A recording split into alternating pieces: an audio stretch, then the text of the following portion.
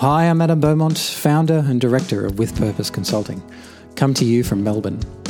I'm a strategist, facilitator and regulatory consultant who works with executives, leadership teams and boards to be more effective, more successful and achieve better outcomes for them and their organisations. I want to welcome you to my podcast where we have insightful discussions with prominent experts in the area of strategy, leadership, operation and tactical planning, and regulation.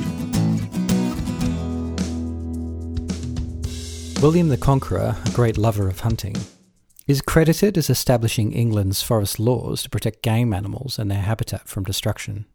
Later codified into law in 1184, it was an early example of government establishing laws to protect the natural environment, food systems, and avoid the tragedy of commons, where cumulative impacts of individuals harm the whole community.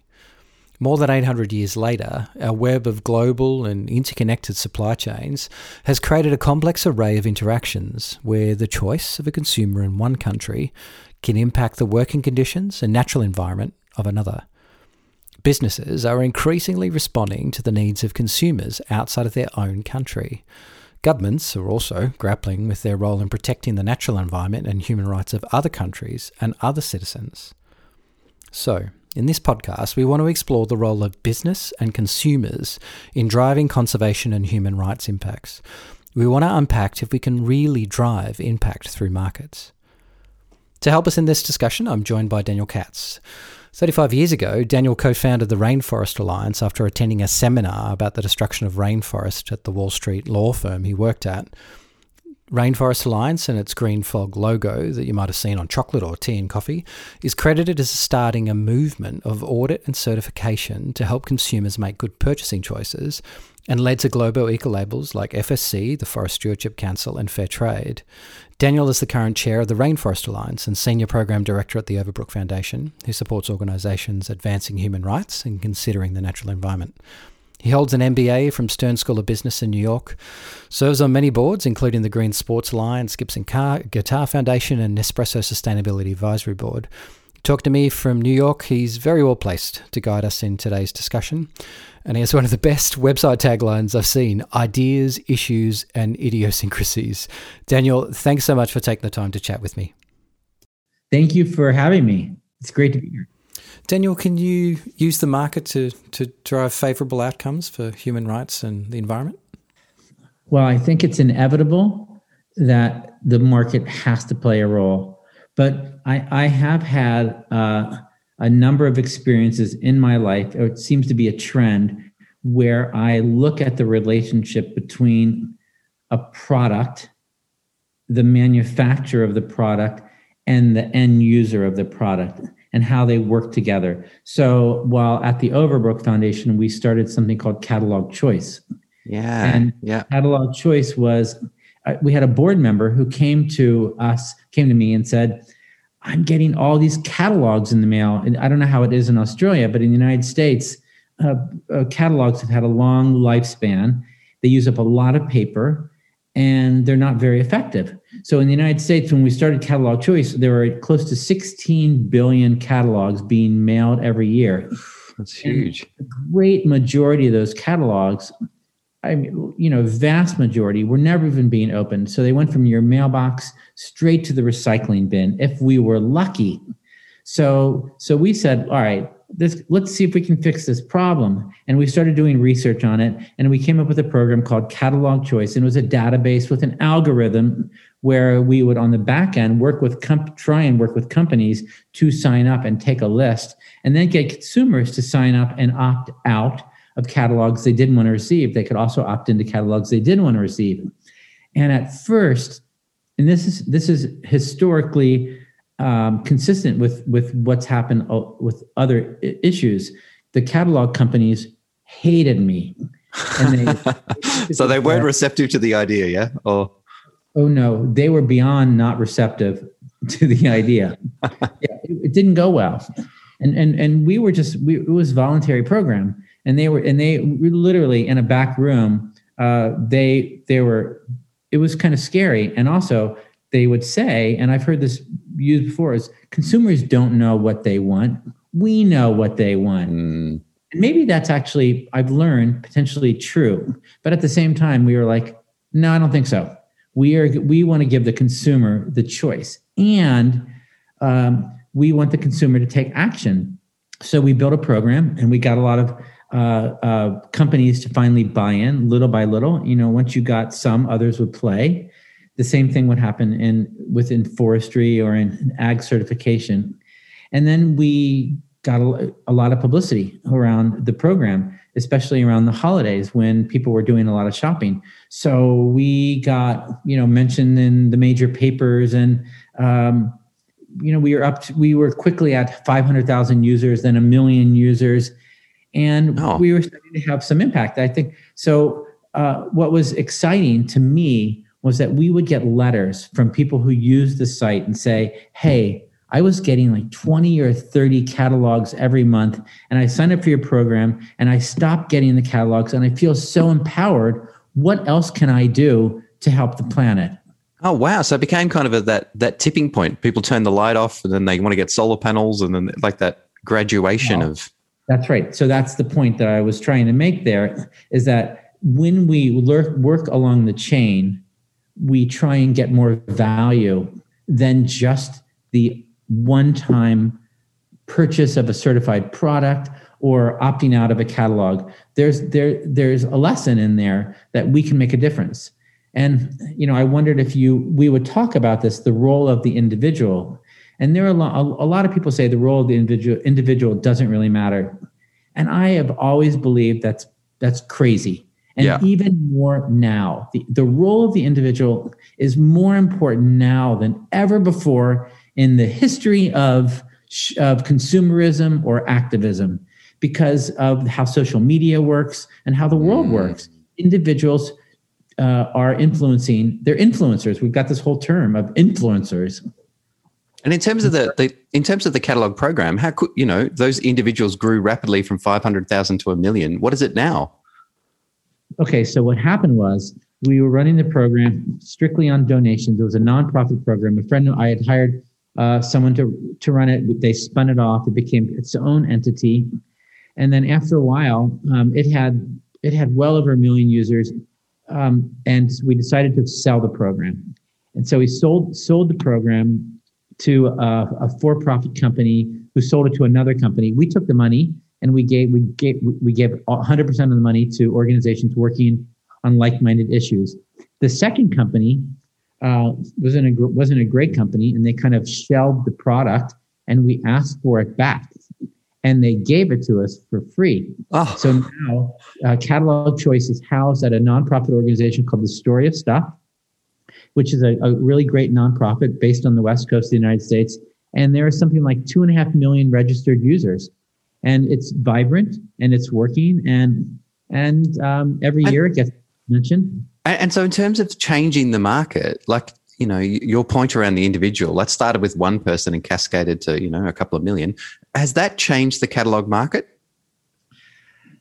Okay, so it's true confession time. Let me just get my wine. It changed the market for a long minute. Whether or not it changed the market forever, I don't know. What changed the market was shopping online. Yep. So now the role of catalogs has changed a lot, because now companies print catalogs, but they don't want you to buy from the catalog. They want you to look at there and see the pretty pictures, and then go online and make your acquisition. So it has a different meaning. So catalogs started to make a comeback. So what we did when we were running Catalog Choices, we had an activist arm to it as well. Right? We were encouraging people to stop buying catalogs, stop using catalogs, etc. I think we could use a little bit more of that now, and I think that we could probably get back to that.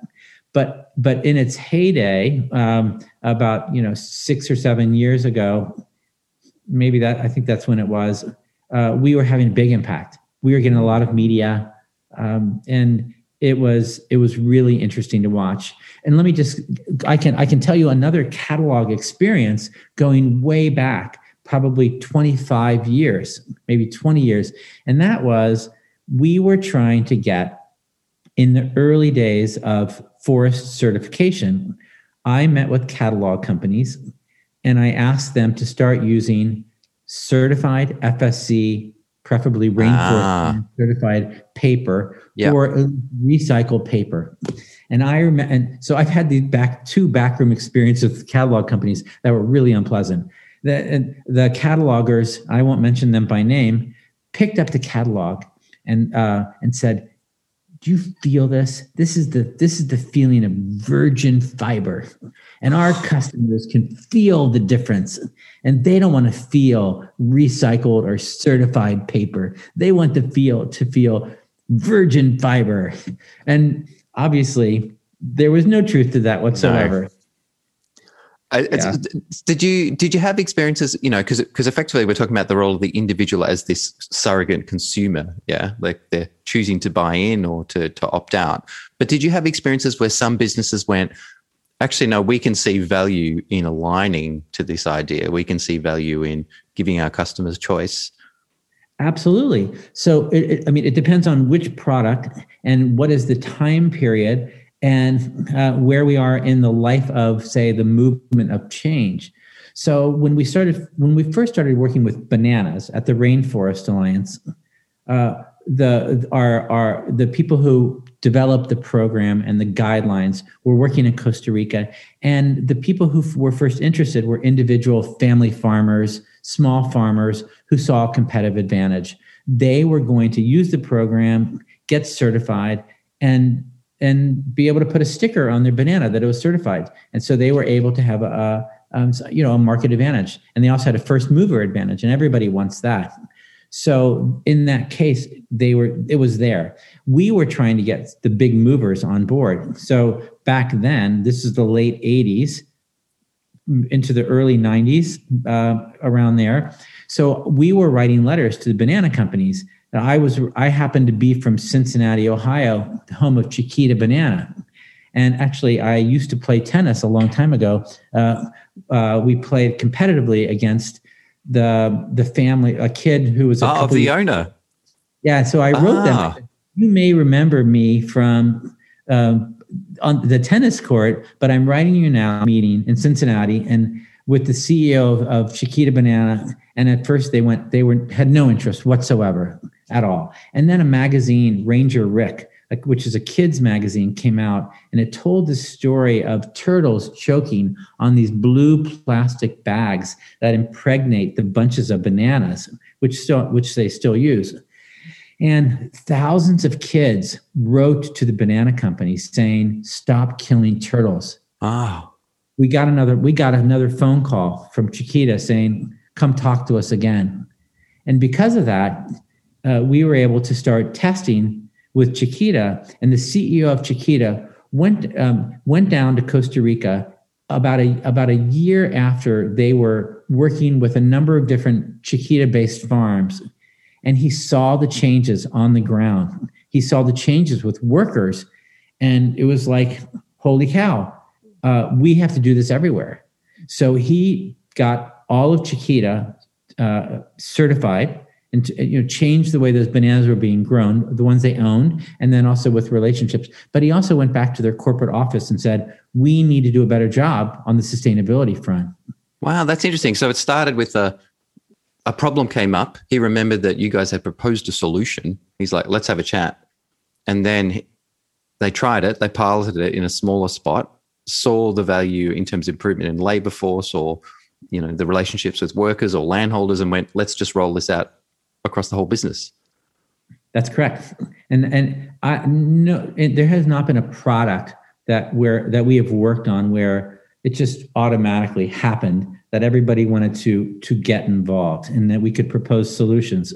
We worked when we were working on forestry and wood. I remember talking to we were looking for high profile wood users. So a long time ago, we talked to Gibson Guitar, the guitar company, and their CEO was really interested in making guitars from Rainforest Alliance certified wood from the Petén in Guatemala.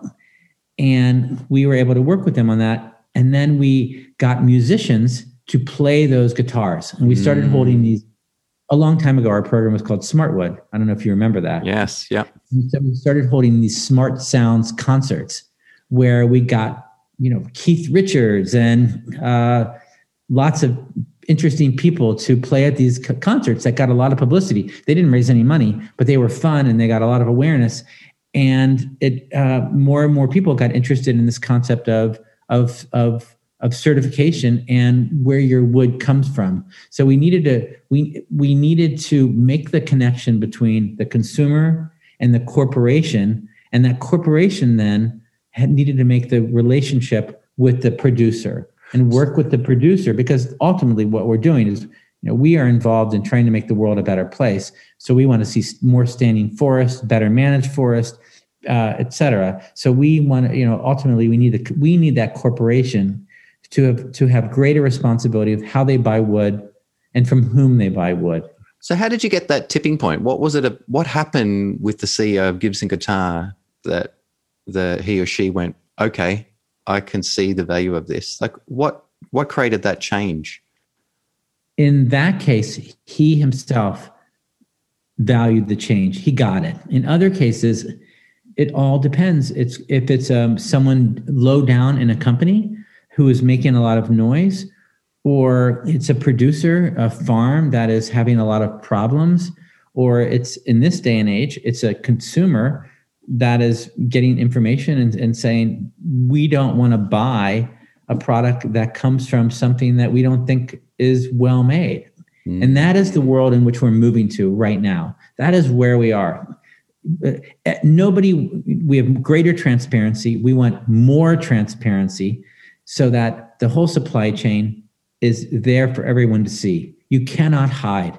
Companies know this, from their carbon emissions to their labor practices. They cannot hide anymore.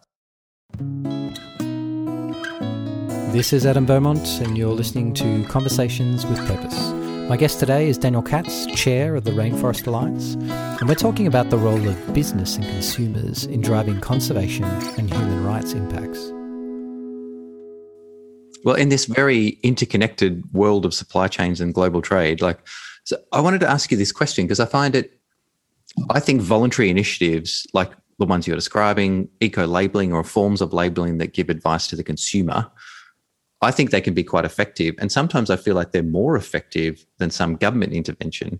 Like, what's your sense when we're talking about supply chains that might pull apart from Guatemala and then take something else from Southern Africa and then pick up something from Indonesia? You're then dealing with multiple jurisdictions with different rules. How effective do you think it's been, the role of voluntary certification or supply chain programs in lifting standards across multiple countries? Well, some people would say that voluntary standards have seen their better days. I don't agree.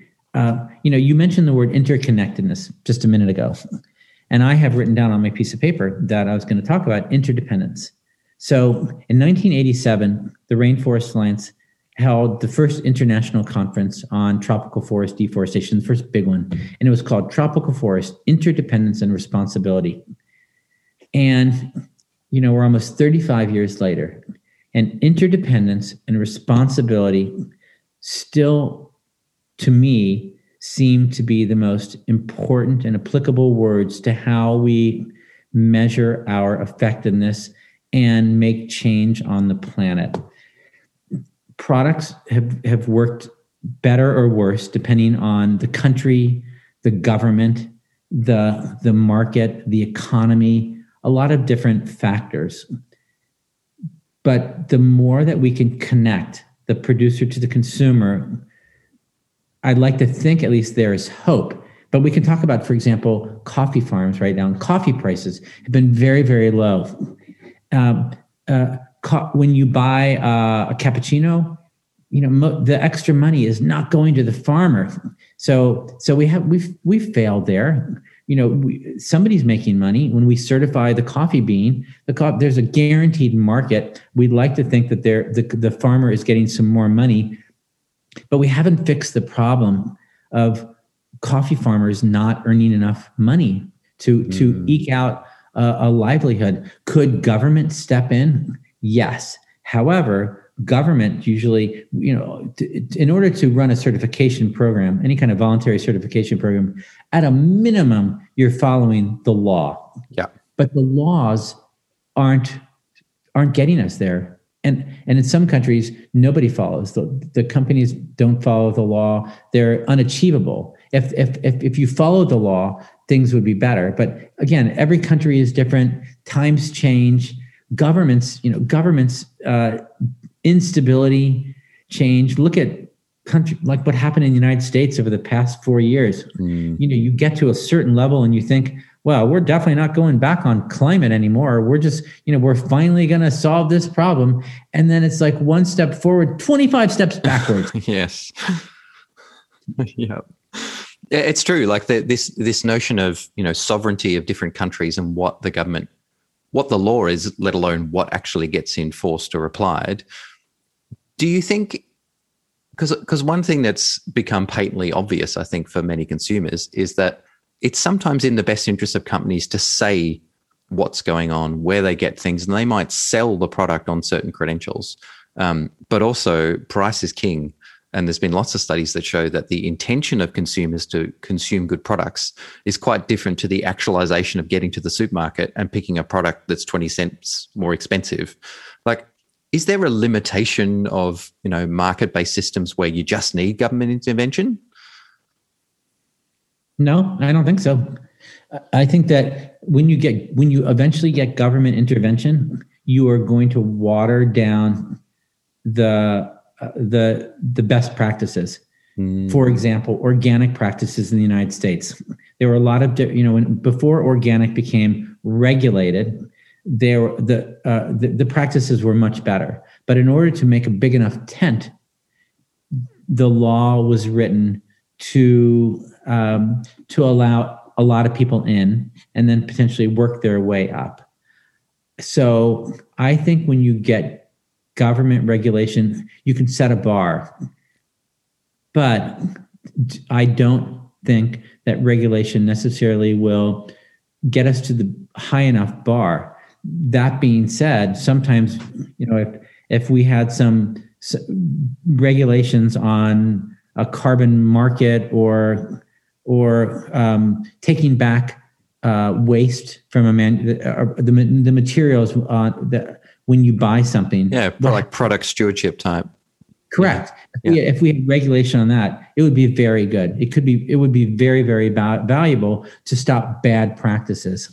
The other way to go about doing that is to have a more enlightened consumer. And I agree with you about the stated opinion of a willingness to pay. Consumers are not going to end up paying more per product. That's why you have to find a way to raise the bar to make a certified product or a better product the same price. And we just have to do that. We can't have shoddy products anymore. Anywhere. We can't do it to workers. We can't do it to farmers and foresters. We shouldn't be able to do it to the people who can't afford to only buy the cheapest of goods and have toxic products in there. It's just not how our world should work. We should constantly be working to lift all boats, right? A rising tide will lift all boats. And it's interesting because that notion of operating at scale, where you can get the price points such that it's the same price, even though the product credentials are better. Like, my sense is that in some aspects of certified forest product, it's there. It's operating at such a scale where they can meet a price point against competitors who are producing, I would say, lower quality product from an environmental credential perspective. Is that your experience? What have you seen? Yes, that is my experience. And you find that companies that pay more attention to their environmental record and their human rights record are companies that you will find to a company are better run. They are more efficient, they are more effective, and they're probably, if not definitely, run better, making more money. Those are the companies you want to invest in. Do you get the sense that these, when certification and these sorts of programs started, in the 80s and the 90s, there was this great thing around it's a non-tariff barrier to trade. You know, the economists would come out and say, oh, no, this is just another way of restricting trade. Have we moved beyond this? Are we beyond this point now, do you think? You know, the world of voluntary certification, I think, is evolving quite a lot. One of the things that we've seen is that a company's willingness to pay has changed, and companies think that they maybe can do it themselves. So they leave the third-party independent certification where there's a nonprofit organization running the program, and they go, you know what? We can do this. We can do the same thing. And they do it, and they cut their corners, and maybe they get away with it for a while, but it's hard. It's hard to do it well. So we have seen a number of companies come back and say, no. We need you to do that. But at the same time, it is incumbent upon every voluntary standard organization and certification organization to make sure that we're not just checking boxes. We need to be able to show that we are making a positive impact. And sometimes that's harder to do. Nevertheless, we have to do it. If we can't prove it, then why should anyone want to trust us? We have to earn and keep and earn trust in the same way. Yeah, it's interesting. There's a whole lot of data saying that, you know, consumer trust in governments and institutions has plummeted. That's right. So that was going to be my next point. Consumer trust in governments has plummeted. And the trust levels of CEOs and corporations, for some reason, is now starting to rise again. It might be because there's no one left to trust. So we're going to have to the governments, the politicians are terrible, so we're going to have to trust our corporations.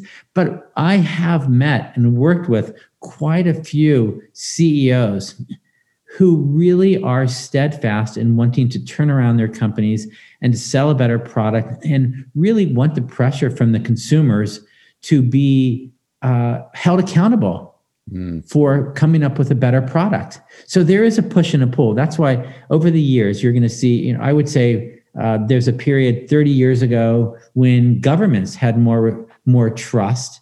International aid agencies didn't, and then it evolves. You know, we are basically carrying a baton that we are running with right now, and we're going to hand it to somebody else, and they're going to have to deal with the same problems in a different shape or size. Yeah, do you think one more question for me? Do you think that the driver for change has also is different from what it was in the 80s and 90s, like the push for environmentalism, the push for caring about planet? How much of that is moved now into the push about caring about people, about workers' rights and human rights? Now that we've got visibility in, some would say, the dark corners of certain countries, suddenly that's public and visible and on social media feeds and in the news.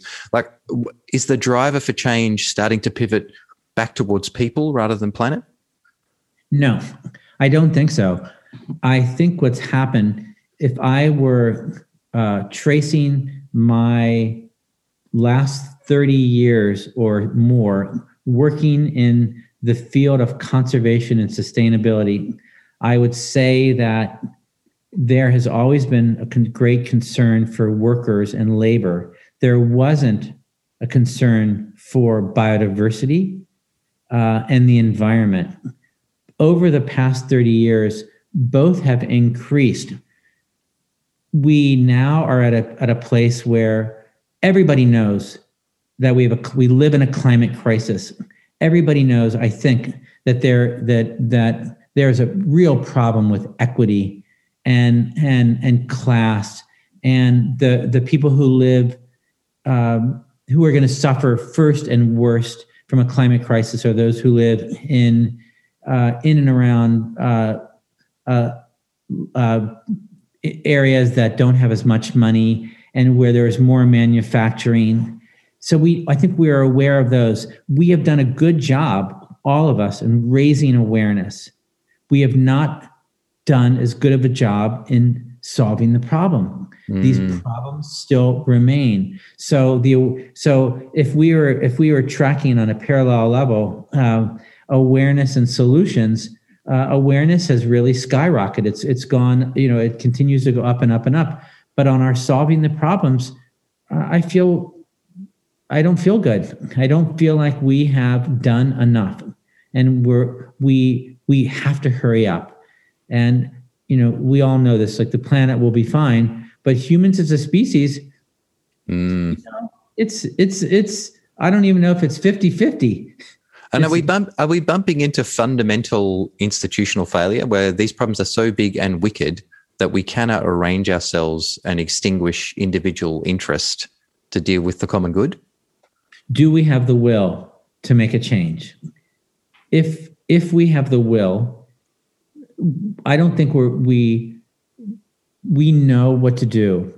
We know how to solve the problems, but do we have the public and political will to do so? Do we have the leaders who can take us there? Do we have the decency to share the wealth? Do we have a moral responsibility to help everybody understand that it's incumbent upon all of us to do better? I want to believe. I wake up every morning thinking that everybody's doing the best they can, and yes, we can solve these problems. But I'm also, I know the science, and the science is scary. It's interesting because in Australia, I'm not sure what the status is in the US, but a lot of companies and corporates are actually driving a lot more conversation around climate change and the need to shift practices because of stranded assets, risks of investment, the fact they cannot access capital if they don't consider it, and show that they're actively putting in place mitigating measures. Like, do you think that the role of business and consumer is actually going to play more of an increasing role? Like, awareness is going up, maybe the solutions will come from the private sector. Do you think that the companies came to the conclusion that they needed to measure more and be more accountable on their own? Maybe. Or maybe the consumer and the citizen and the nonprofit organization all collectively have been saying, hey, you can't run business as usual anymore. You need to make a change, or we're not going to buy your product. And we're watching you on social media, and this has got to change. And so finally, that they are looking harder and realizing, whoa, you're right. If we want to have a healthy supply chain, or if we want to have product in order to continue to stay in business in 20 years, we are going to need to operate differently. So yes, I wholeheartedly believe that the corporation will continue to take a more and more important role, and the citizen, goes back to where we started from, has a much more important role as well, because it's the citizen and the consumer who is going to hold the corporation accountable. So for people who are listening, who are government policymakers or in progressive businesses, if you could, offer them some advice or some suggestions, what would you say? I think that for government politicians need to stop thinking in short-termism. They need to stop thinking about when they have to have their next campaign and what they can show their constituency before that happens. What they need to be doing is talking in very transparent and real terms about what we need to do, and then we need to get everybody on board. And we need to understand that we are indeed in a crisis. We are losing species in unparalleled rates, and we are seeing weather patterns like we have never seen before. This is not unpredictable at this point. This is a crisis. We are in a species crisis. We are in a climate crisis. We are in a planetary crisis. So for politicians, I understand that, you want to help all people at all times in all walks of life. We are going to be able to better help them by taking a more systemic look at what's going wrong and what might be going right on the planet, and setting about change that will make things better. Yeah, I'm certainly, what I'm taking away from this conversation is that the drivers of impact have shifted. They are far more cumulative, that the choices consumers make. But your point about the role of the individual and citizen and their ability to wave a flag, raise issues, and then for governments to respond, or what sounds like what's happening more, businesses to respond in the interest of staying in business. But at some point, these two will coincide, and government and business will go, actually, collectively, we've got to figure this out. Well, one of the reasons that I personally was more interested in trying to influence corporations was that I believe that corporations influence governments. Yes, agreed. And a large corporation, for better or for worse, is more likely to quickly get a government to change some behavior than a handful of citizens. A handful of citizens are more likely, I think, to change the behavior of a company, and a company is more apt to quickly evolve. So that is the pathway. And again, we do this all in service of those who grow the products that we use every day, and we do this in service of the plants and animals that have a right to exist on this planet for their own sake. We do this in service of wanting to live on a planet that is just and equitable and healthy. Daniel, thank you so much for your time. This has been a great conversation. We should have it again. Thank you for your time. For more about Daniel, you can head to the Rainforest Alliance and the Overbrook Foundation websites, or you can follow Dan on Twitter under CatmanDan. This is Adam Beaumont, and thank you for listening to Conversations with Purpose. Please subscribe, and if you'd like more information, please visit my website at withpurpose.consulting. Bye for now. I just said my best stuff already. I know. I'm like, shit, I should have recorded that. No, man.